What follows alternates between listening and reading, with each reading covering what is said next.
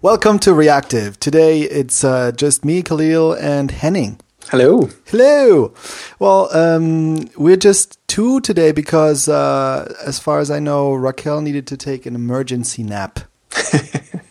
She's tired from all the skiing. Fair enough. Yeah, she didn't sleep well last night, and she has plans later, and so she has to emergency nap right now. Yep. Yeah. So that's totally cool with us. She's on vacation after all. I mean, exactly. Yeah. This happens. Totally happens. Cool. Yeah. So what have you been up to this week? Well, I did a little bit of reading and found some interesting information.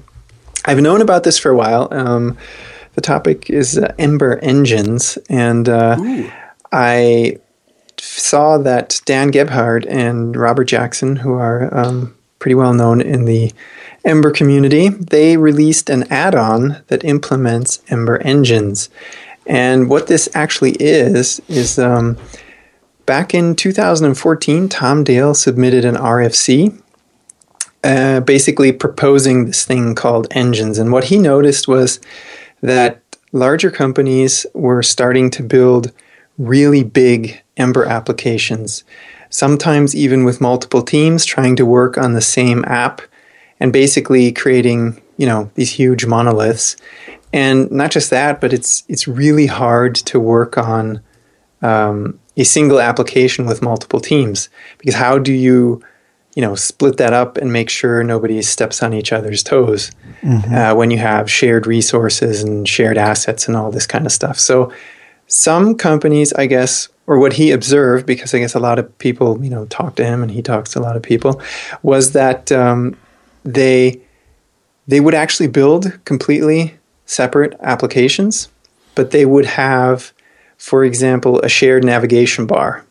So, I don't know, the first three navigation points, main points maybe were, or items would be, from app one. And then if you clicked on the fourth one, you would then not know it, but you would then go into the other application.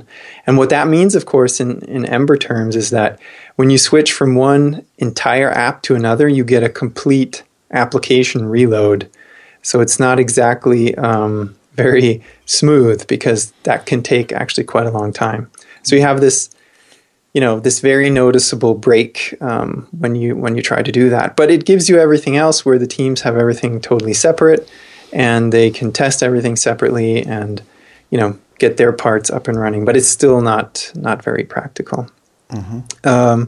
Another way to do this, I guess, was, or what they proposed was to break functionality up into add-ons. So have different teams or different people working on various add-ons that encapsulate different functionality. That doesn't really work too well, because an add-on can only run in the context of an application. So you can't really develop that very well, because you still have to have, I guess, the container application to make that all work. And you still have this problem of, sharing resources, something like the data store, for example. So what he did is he proposed this thing called engines. And what that is, it's basically an engine can almost be thought of as a completely separate Ember application. But it can be stitched, or multiple engines can be stitched together into a seamless single application. So basically you can develop totally in isolation and get everything, up and running and tested. And then you can, there's basically two kinds of engines. One of them is routable, or has a routable concept, and the other one is routeless. So a routable engine would be really truly an entire app with its own route structure. And you can then basically say, I want to mount this engine at, route foo or something in the main application. And then when you navigate to foo/bar, for example, you're actually in the bar route of that engine that is mounted on the parent route foo. And the benefit of this is that these engines have, clearly defined boundaries, and they allow for clean sharing of resources. So you can configure that, what gets shared between engines. And then routeless engines are something, could encapsulate some kind of functionality that has no need for routing. So an example that they give, or an example that's in the demo, is that basically you could have something like a chat application, and you just run it in the sidebar. But you want to be able to develop that completely separately. And you basically just mount it in an outlet, or you render it. So a routeless engine can be rendered into an outlet of the parent template. Mm-hmm. So this is again, so that you can develop in isolation or distributed, and it has clean boundaries. And something that they also proposed, I don't think the current implementation does it yet, but is lazy loading. So if you think about it, if you had an application that's composed out of a bunch of different apps, initially it would only load the parent application, and then maybe if you go into application 1 or whatever, and if that's all you ever need, then that's all you ever load, and you never would have to load the entire monolithic application. So I thought this was really interesting how they even thought about this and trying to solve this problem. Here again, writing or creating very ambitious applications with Ember. I thought that was really neat. Yeah. What was the document that you read again? What was that? The document I read is so Ember has this concept of RFCs, I guess request for comments. Oh, yeah. Mm-hmm. And anybody can submit an RFC to Ember or the Ember project. And this particular one was submitted by Tom Dale. Mm-hmm. But then these two guys, like I said, Dan Gebhardt and Robert Jackson, they actually implemented an add-on that provides this functionality from this RFC. So that's cool. Out now, and he gave a talk. I saw that on Twitter. He gave a talk sometime this month, I think in Boston. Mm-hmm. So they introduced that. I thought that was pretty interesting. Yeah, I really like. I mean, this is again one of those examples that show how much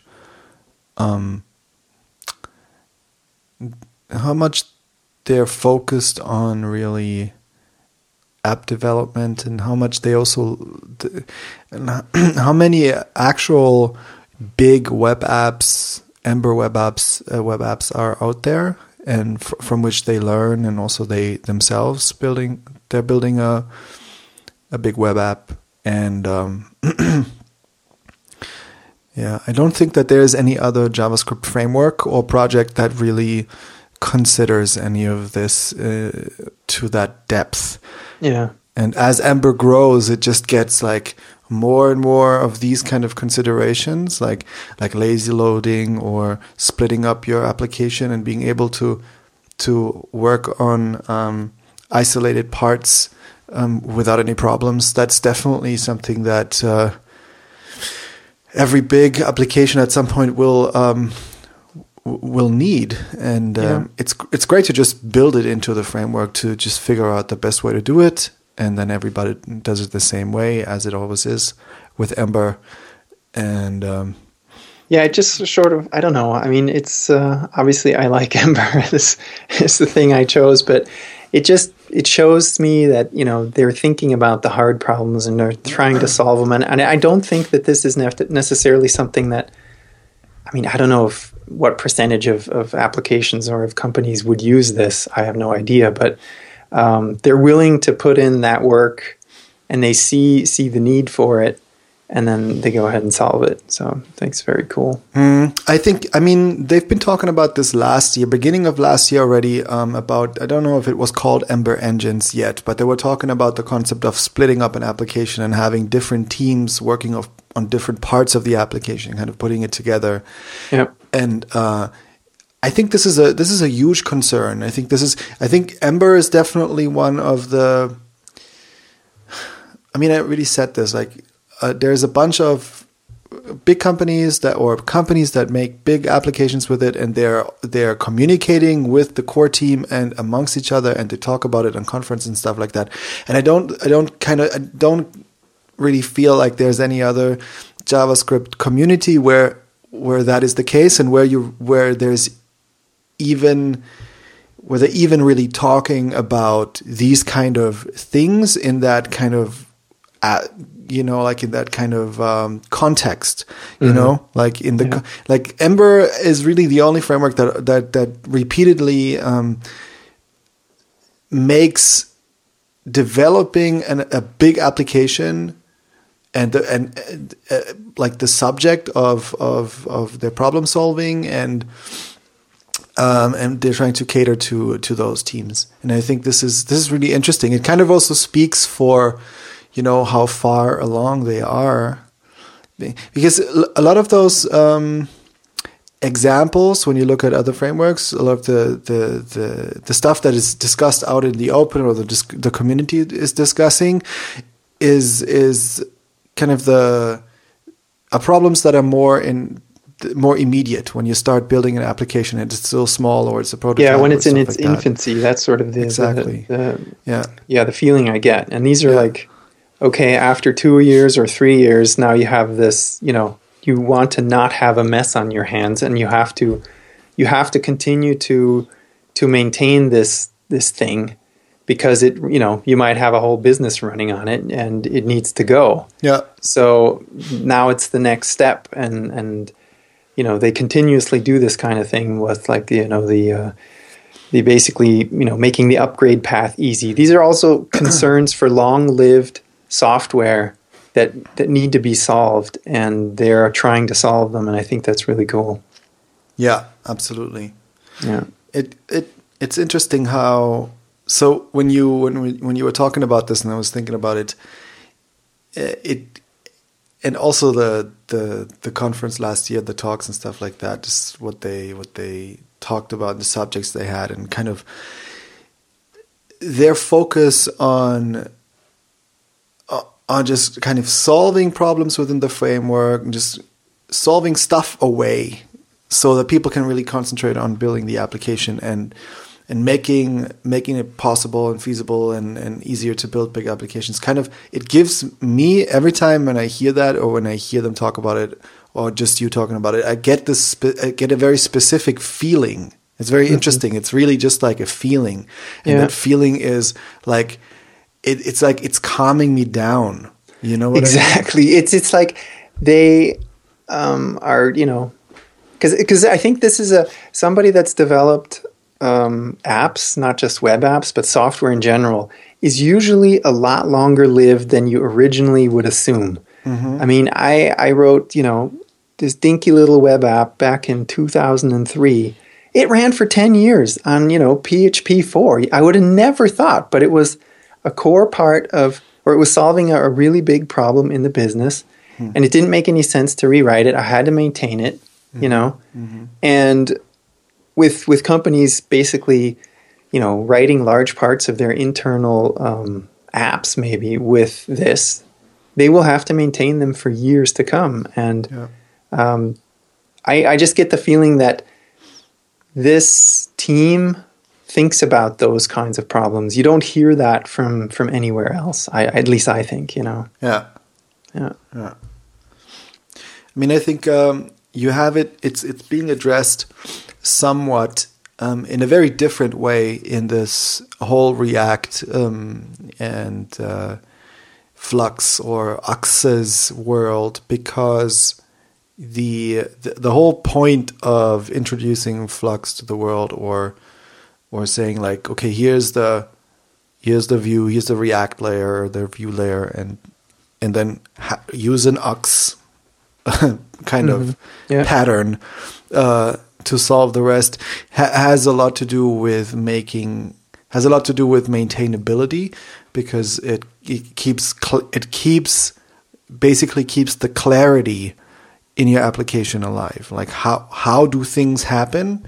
Even if the app grows and gets really big, you can dive into a feature and you can follow the path of how the data is flowing or how an action or an event is, changing the UI or whatever.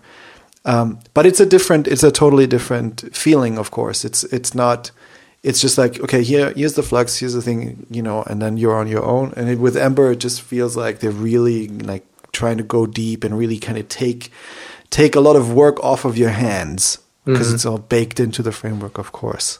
Yeah. Or is an add-on or whatever, right? So, yeah, that's always...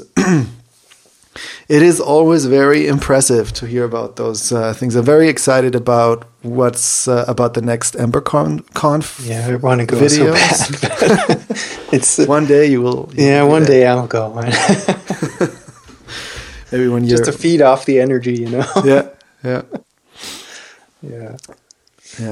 Anyway. Yeah, but it's coming up soon, isn't it? Yeah, I think it's in March. It's very soon. Yeah. Yeah, cool. Right, what else is happening? So I did finally got the comment. So I commented. Did I talk about this last time? I commented all the code in the todomvc Cycle.js example. Yes, you said that. Yeah. So the Andres Stolz, who's the author of Cycle, added a few more things that he wanted changed or corrected. So I did that I think this week or whenever that was, a few days ago anyways, and it finally got merged into the todomvc app itself, and it's now awesome. Yeah, it's really cool. And and it was very interesting to do that, and I really got a much better understanding about this, about how it all works. It's very interesting, even though the app is very simple, because it's just a to-do app, as we know. It has some very interesting little patterns in there about how basically the data is flowing, and the kind of the intention of the user. Because the intention of the user in Cycle.js is modeled via the RxJS streams. So any action a user can take on a to-do item or on the to-do list is basically an observable stream of events that the user can do, like toggle all the completed apps, all the completed items, or filter, just show the ones that are not completed, or when you check off an item and stuff like that. All of these kind of events, they're all streams, and then you have this app is basically split up in two components. One main component which is the whole list, and there's intent from the user that can be where there's like actions the user can take on the list, and then you have the list items, which are also components by themselves, and the user can do stuff with those, right? So, and then you have, and because those are nested together, so of course the main component, the list, has all those items that nested in itself basically, and then the intent streams basically need to be passed on. The intent streams from all those items, they need to be passed on to the list component, and then the list component merges all that together with its with the intents that can be, or the actions that can be taken on the list itself, and that gets put into the model, and then model function, and that the data is transformed or kind of prepared for putting it into the DOM, and then it gets put in the DOM in the view. And so, but in order to do those, to kind of get those intents from the items up into the list, you have to use like a little proxy observable and all this kind of stuff. So it's really hard to just explain it without the code, but it's so when I was reading the code, I really had problems to understand that. But that's that's the best way to do it, right? Is to try to document or comment it, which is essentially trying to explain it to someone else or yourself. Yeah, exactly. And so that's an awesome way to learn it. Yeah, and I really had to delete a bunch of stuff, a bunch of comments, because Andre was your own or the previous ones? No, my comments that I made, because some of those were not really adding any value, because I was really kind of just telling myself step by step. Now here I'm calling this function, and then goes in here, and basically I was describing exactly what the code was already describing basically by itself. So a lot of that just needed to be taken out. But is it the code? Is it code that maybe newer people wouldn't understand for some reason, or is it totally obvious? No, it was obvious, but for me personally, just stepping through all the different, just stepping through the code and reading it, it was really good to basically tell what's happening to myself by writing it down. Yeah, and but there was still, most of it was left in there, because a lot of what I wrote just explained the purpose of what was the code, and that did add value. So cool. So this is the Cycle.js to do MVC app. Is that merged into like the whole? Isn't there like this whole site of to do MVCs, or how does that work? I can't remember. I haven't been there in a long time. Yeah, you can send a PR for to the official to do MVC site. Okay. And once Andre Stolz tweeted out that the code is commented, he also got that request that somebody that they finally kind of put it into the to-do MVC project. But so far, I don't know what he wants. What he said, it's I don't know, it's not ready yet or something like that. I didn't really know what the deal is. It totally works, and it looks like it uses the same CSS and stuff and HTML, and looks like it's supposed to look. I don't know what is missing in order to send the PR, but so far it's not going to be done. So how big is this Cycle.js project in general? How many contributors are there at this point?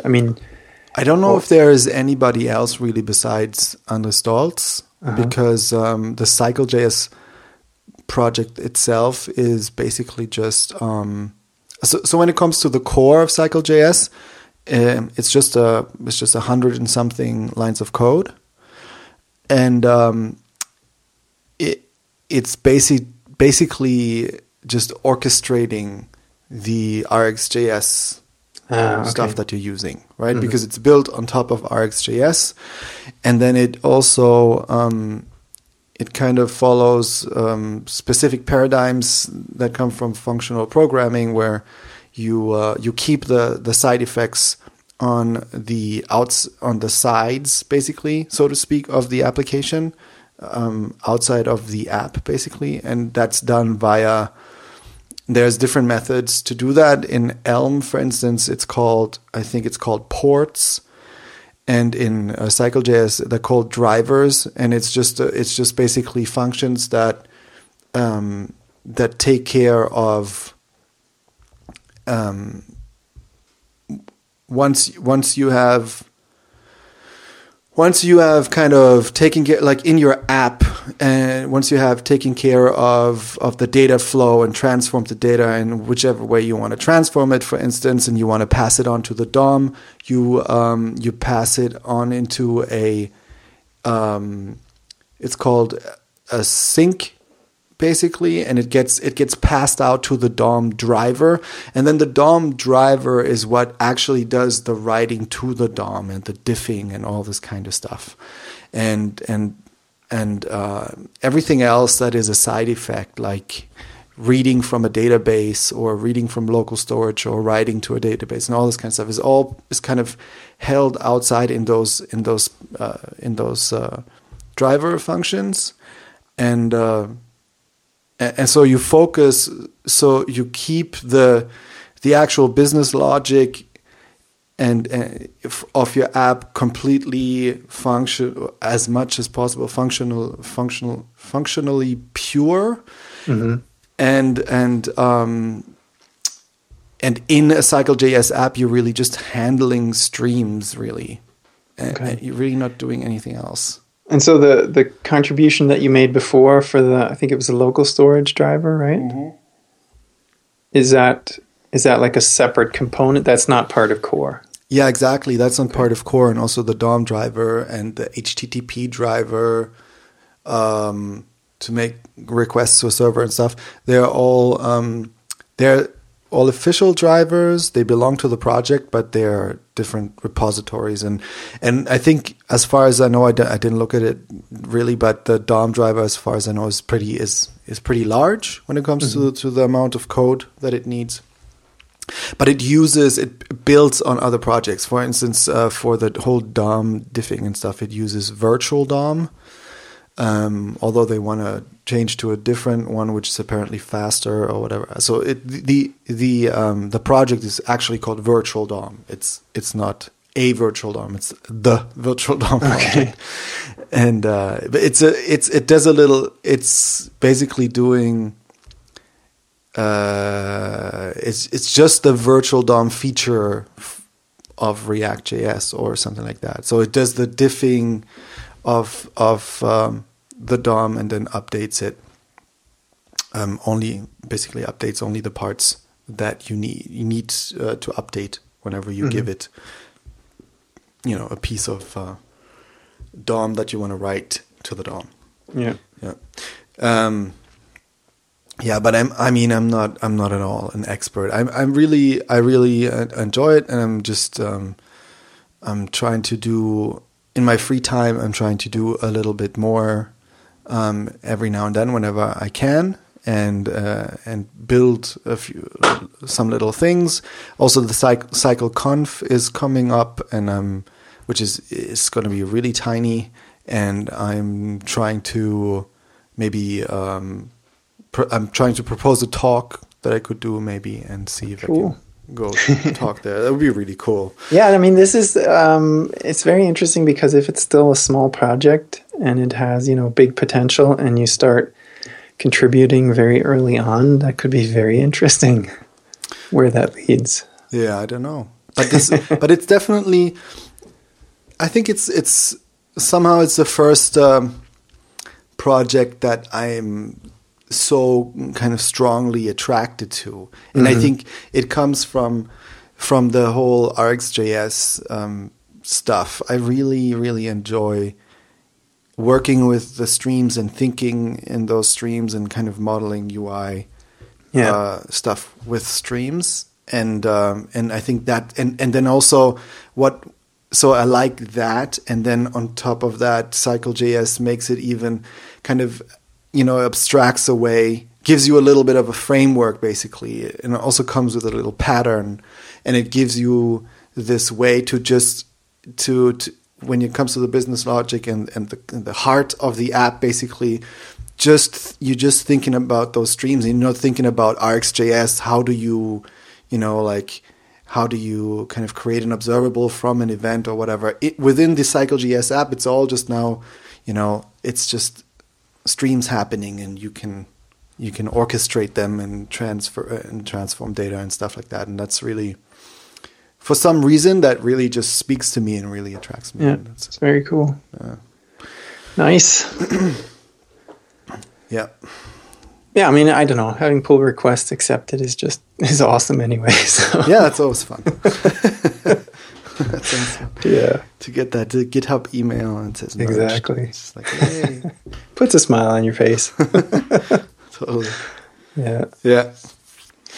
Yeah. So over the weekend, I listened to. I just sort of listened in on the periphery because there was lots going on here. But there is the Ember Global Meetup is still going strong, and it's actually becoming more and more interesting. They have all kinds of speakers. Really, it's the top speakers or top people in the community. And one talk that really interested me in particular was it was by Brian Cardarella, I think. He's one of the founding members at Dockyard, which is an Ember consultancy. Mm-hmm. And actually, they used to be a Rails consultancy. And I find this a really interesting story, too. So They did pretty much entirely all Rails, I guess years ago. And then they discovered Ember. So first they built only Rails apps. They were really good at it. And, that was the way to build things.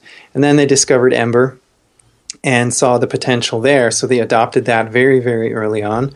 And they actually, I think they hired Robert Jackson, whom I spoke about earlier. He's like the Mr. Release manager for Ember. And he builds stuff like crazy. He has his repository, his GitHub repo or GitHub page is insane. There's so many repos for Ember stuff. Mm-hmm. But anyway, so they adopted Ember really early on, and they started building backends in Rails and front ends entirely in Ember. So they did the split. And then what they started to discover is that, I guess, for some things Rails maybe didn't scale well enough. There wasn't the performance wasn't there. So they started looking around, and they found this thing called the Phoenix framework. And basically Phoenix is a framework built on Elixir. And Elixir runs on the Erlang VM, and I don't know all the specifics, on how it all works. But from what I understand, Erlang is like really, really, really old, and it does absolutely amazing things. It was used in the telco industry, basically where, things cannot go down. They have to run. So they have this concept that is now being talked about again, about, hot swappable code, basically. Mm-hmm. You reload the app while it's running, or you swap out code. Mm-hmm. And this was done, decades ago, I guess. And so I think Elixir is basically built on top of that, but has a nicer syntax, and it runs on the Erlang VM. And then there is this Phoenix framework that these guys are sort of, again, betting their business on. But what I found really interesting was the performance gains that he talked about. So, just like people going from, or companies going from, I'm not beating on Rails or anything, but, multiple Rails servers for API backends or something. And then they go to like a single Go instance, and it handles that without, any problem whatsoever. Mm-hmm. And I guess the same thing is true for Elixir or Phoenix, mm-hmm. where they can build these, massively scalable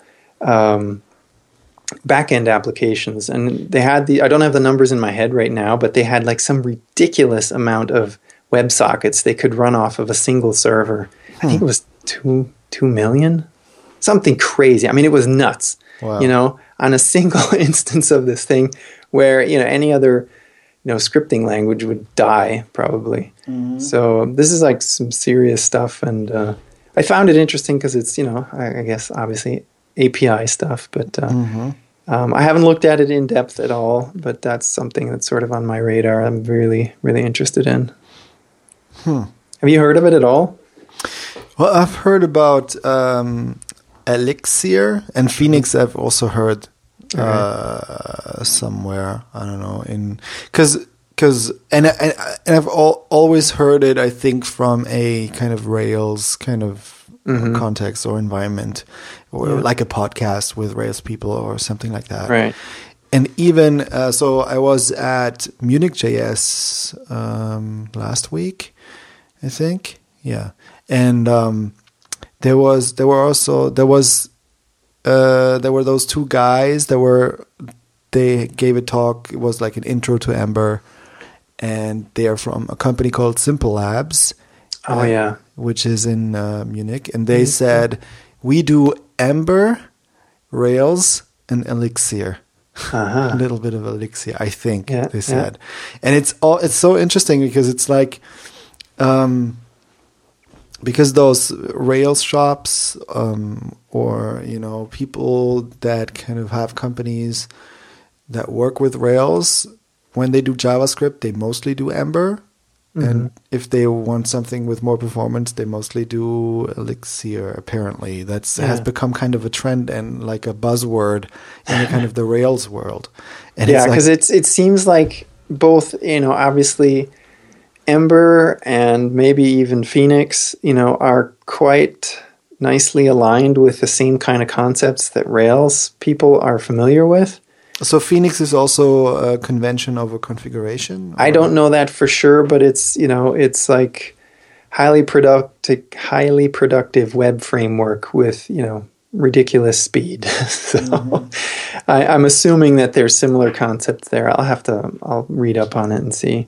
But yeah, I mean, it's just these. Super interesting. I found it interesting that he essentially said this. He's betting his entire business on this, and it's something that to me is still very, very much on the periphery. I mean, I don't hear a lot of people talking about Erlang and Elixir and doing stuff like that, except for, maybe, I think he mentioned WhatsApp. That's really big in Europe. It's a US company though, but they run, I think they run this thing on Elixir because of performance. So they have like insane amount of sockets open and they run that with comparatively minimal hardware, That's insane. Yeah. Huh. Yep. So I found that was that was the only talk I listened to. I was like waiting for that one just to see what he had to say about that because I had heard blurbs about it here and there, but nothing too much in depth. And he was very, high level, just kind of like what I just described. But yeah. Really so cool. Is this global meetup? Are those talks available after, or is it? Yeah, they are. They're recorded. I'll find the links and put them in the show notes. But it's sort of like along the same style of maybe Ember New York City, with the caliber of speakers. It's always the core contributors and things like that. So very cool. It's cool. Yeah, but also new people or people I haven't heard of, which doesn't mean that they're not known, but it's not like it's sort of an elitist club or anything like that. But how many people are attending? Last one I saw, it was like over 100, but I'm sure it's more than that by now. Because they moved to a different platform. They moved to Big Marker or something like that, and it's pretty nice. Nice. But the problem is they do it on a Saturday, so which for most people is not a problem, but for me with kids it is a problem, and it's right around like 6-7 o'clock at night, so that totally doesn't work, unfortunately. But still, I'm glad they do it. It's another resource that's available. Yeah. Yeah, cool. Yeah. So there was a little bit of a stir up yesterday and also today because the Cycle.js author André Stolz, he said that React was bad. Ooh, on Twitter. Ooh, that's not good. Yeah. So when he a lot of in a joking way, or was he serious? No, he's serious, but it's not as harsh as it sounds. And he wrote like this amazing blog post explaining exactly what he means. Okay. And we'll just link to that. But the thing is, like, his language on Twitter can be a little bit crass, and he just, I mean, it was like he stuck, like a stick into a bee's nest or something like that when he said that, basically, because he's known also now in the kind of React community, and Dan Abramov, who is the Redux author, he's paying a lot of attention to Cycle.js, and and there was, and I don't know, like Ryan Florence, who you maybe also know from the Ember times when he Ember was to React. Yeah, he went from Ember to React, and he got kind of pissed off at Andre kind of saying that. But was that a sort of a clickbaity title, and did he have something substantial to say, or so how I understood it, he said that there were a couple of tweets where he was kind of talking about that he has to so he has to work with React and Redux because he had to do something with React Native. So he's building some sort of an app, like an iOS app, and he has to, and he is working on Cycle Native so that you can do basically the same thing that you can do with React Native. Okay. But Cycle Native is not, it's still in progress and it's not ready yet because there is something called the Navigator. I guess it's like some sort of iOS module or kind of something that needs to communicate with your React Native or Cycle Native thing, or I have no idea. I just saw it basically. That's all the information I have from the tweets. Mm-hmm. But the Navigator is something. There's also in React Native, the Navigator is not, or communication with the Navigator is not well solved yet. It's kind of hacky and stuff like that. So that was basically the reason why he had to be working with React Native. And while he was doing that, he kind of felt like it's not as good as Cycle. Because, and that's what he specified then in a long blog post, which is well written, I think, and he really makes his points very well, and he's not being like a jerk about it. A jerk about it. Mm-hmm. He's also not really saying that React is bad, period. But what he is comparing is something that he calls paradigm ergonomy. Is it ergonomy or? Ergonomy. Ergonomy. I think it's ergonomy. So paradigm ergonomy. And what he, as far as I understand, what he means by that is kind of the ratio between how much you have to type and compared to how much you're really working on the feature. Mm-hmm. So I don't know. So that's not a very well. How much code you have to write? How much code you have to write? Like, how much do you really work on the feature, and how much are you actually wiring up stuff and writing boilerplate? Boilerplate stuff, yeah. Uh-huh. Right, and so this is the thing. Like, he's not saying React is bad, because compared to like other frameworks or older frameworks or whatever, it's great, right? Like, and you're also doing you have virtual DOM, you have like you have this kind of a functionally kind of way of thinking about the UI. Like, it's just state goes into a function and then UI comes out on the other side. That's the same thing that also Cycle does, sort of, and also what Elm does. And he was also talking about Elm because he's the Cycle author. So he said, I'm not going to talk about Cycle so much. I'm going to compare it to Elm a little bit because he's also an Elm fan, basically. Mm-hmm. And Redux is also, the Redux architecture is basically the same as the Elm architecture. Although, as far as I know, it hasn't been copied from Elm. It's just by chance that it is similar. Mm-hmm. But Elm has kind of, because I'm just going to talk about it very roughly. I just encourage everybody to go and read this blog post because it's very interesting. But he basically says that in Elm, the architecture, Elm is built in a way so the architecture comes naturally to the language, basically. And in Redux, with React, the architecture needs a lot of boilerplate because of the paradigm, basically, that is built into React. And so basically, his argument is basically only that you just have to type too much. At the end of the day, in order to create a feature, mm-hmm. because it just takes a lot of boilerplate. And with Cycle and with Elm, you just spend more of your time really actually writing the feature. And is that because React was written before, Flux and all that stuff, and it wasn't really done with that in mind, but it's still flexible enough to use it, but you have to wire it up? Whereas Cycle has, maybe... Well, Cycle uses RxJS streams. Okay.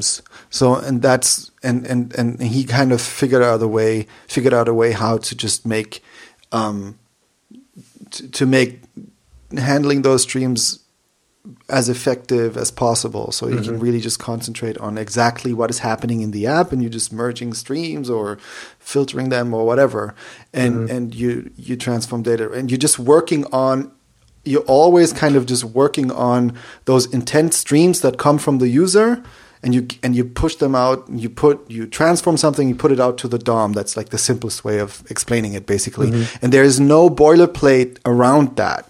So there's nothing you don't need to pass a stream to some function that then passes to something else in order to create some unidirectional data flow or anything like that.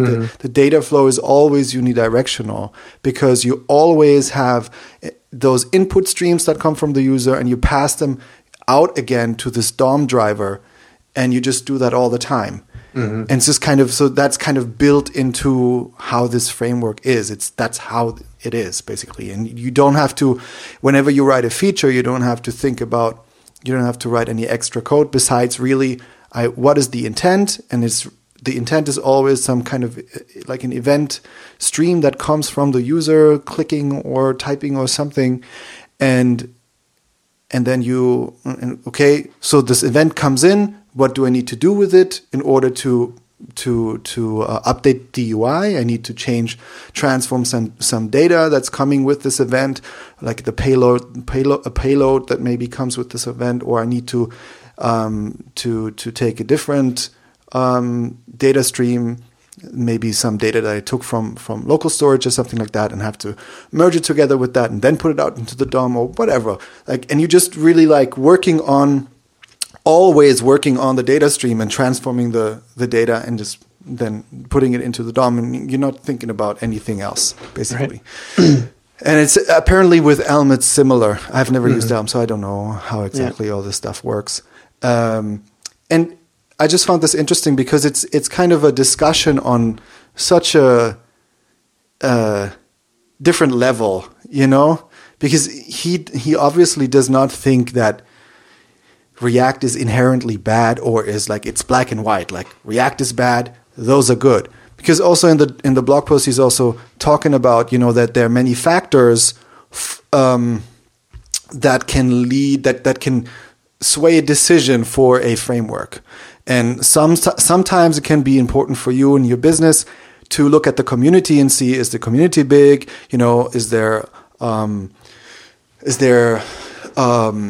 Is there like a big company behind it?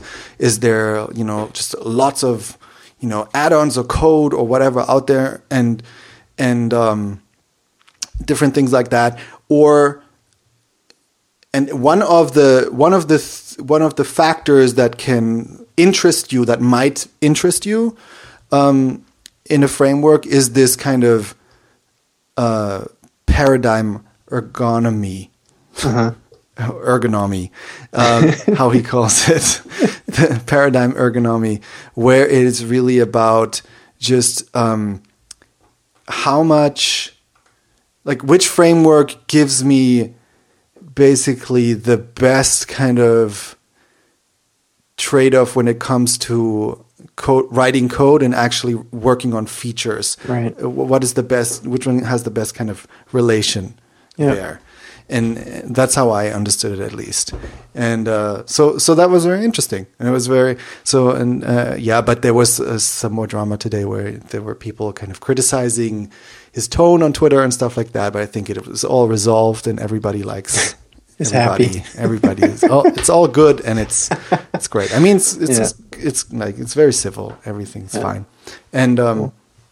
Yeah, but I really enjoyed reading this blog post, and it is interesting to get this this different perspective on React, because React has become very popular, and Redux also very popular, and Flux and everything. And I think, for me personally, I think this is it is a big step, and it's a great influence for the whole JavaScript community, and it lifts it up. For sure, yeah. Yeah, because just like Flux, Redux, and this like re-render all the time that also Ember now incorporated, and Angular is also incorporating the virtual DOM and stuff like that. and they even have the observable streams and stuff. Like all those kind of functional paradigms and this one directional data flow that gives clarity, that immediately brings clarity into your application. And if you do it right, it doesn't matter how big it gets.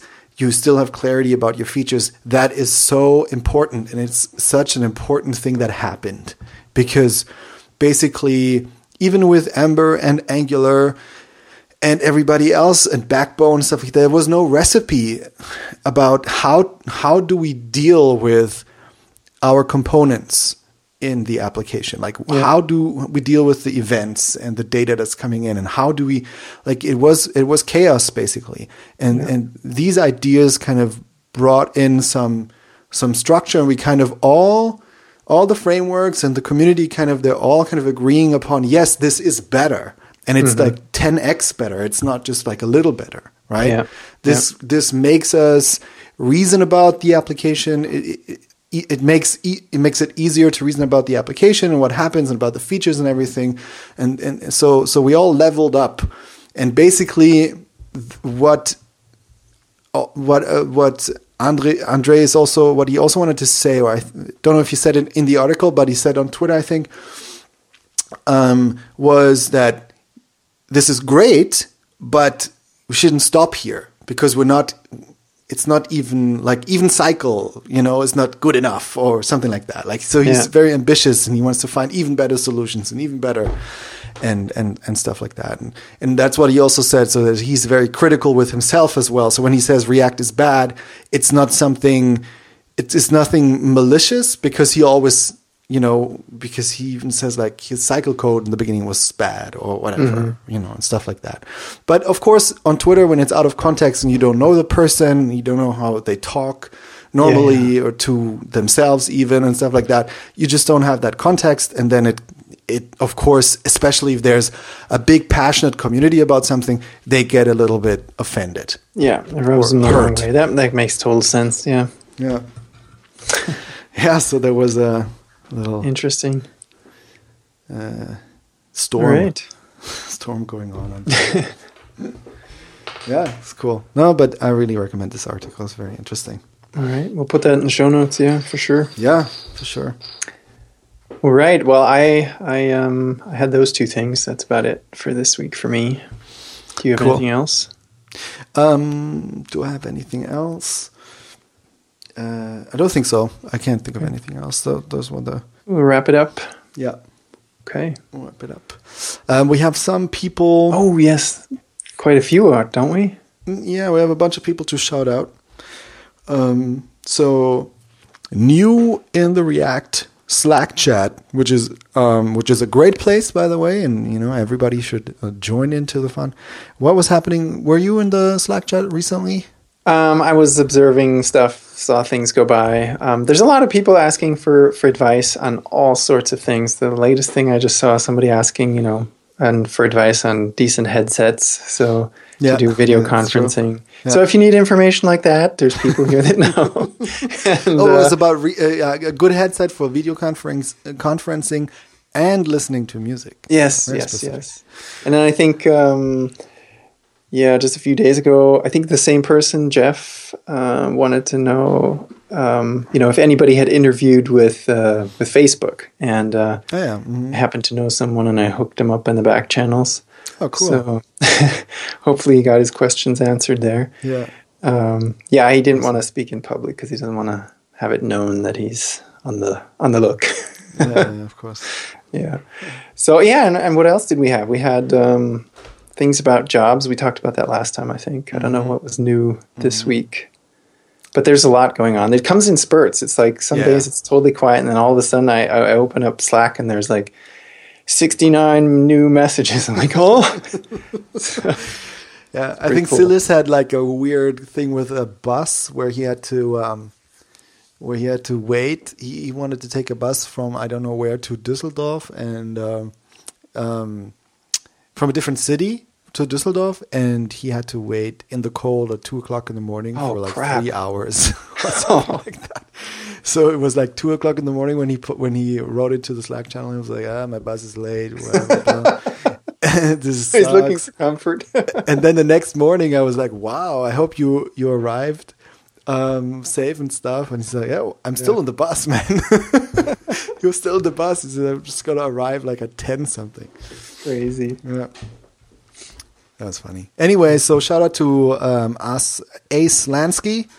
He is actually an ex-colleague of mine. He was a freelancer at eTexture, which is the company I worked at before. So cool to see him in there. I think he also came from the descriptive chat because I think he was there today, as well as Ninerian, who also came from the descriptive chat today. And then there is ChatXZ, who basically said we're talking so much about the Slack channel on the episodes that he had to come. He felt compelled to come. So shout out to ChatXZ. Well, I feel like it's a really big part of the podcast now. And it's really cool. Always like we always recap, the highlights, which is great. Yeah. And then there's also Berkeley True, who has joined recently. So shout out to Berkeley True, who I've seen on Twitter a bunch of times already, I think. Well, hello and welcome to everyone. Yeah. Yeah, awesome. We don't have any new reviews this week. Okay. But anyone who's listening and hasn't done so yet, and if you like the show, please do take a few minutes and leave us a review. If you like it, that would be wonderful to leave us that information. But also if you have something to, suggest or constructively criticize, we would like to hear that. Mm-hmm. So you can just go to the show notes. Kahlil will give you the link there in a second. Basically, at the bottom are all the links to the various accounts and how to get into the Slack channel as well, and also a link to go and leave us a review on iTunes. So if you have a few minutes, we would really appreciate it. And that's it for me for this week. I'll talk to you next week. All right. Oh, wait. I'm H. Clattergotz on Twitter. I'm Kahlil Tweets on Twitter. We are Reactive Pod on Twitter as a podcast. And also you can find the show notes at reactive.audio on the intranets. And what did I forget? Nothing? I think that's it. That's it? Yeah. All right. Cool. All right. Bye. Bye.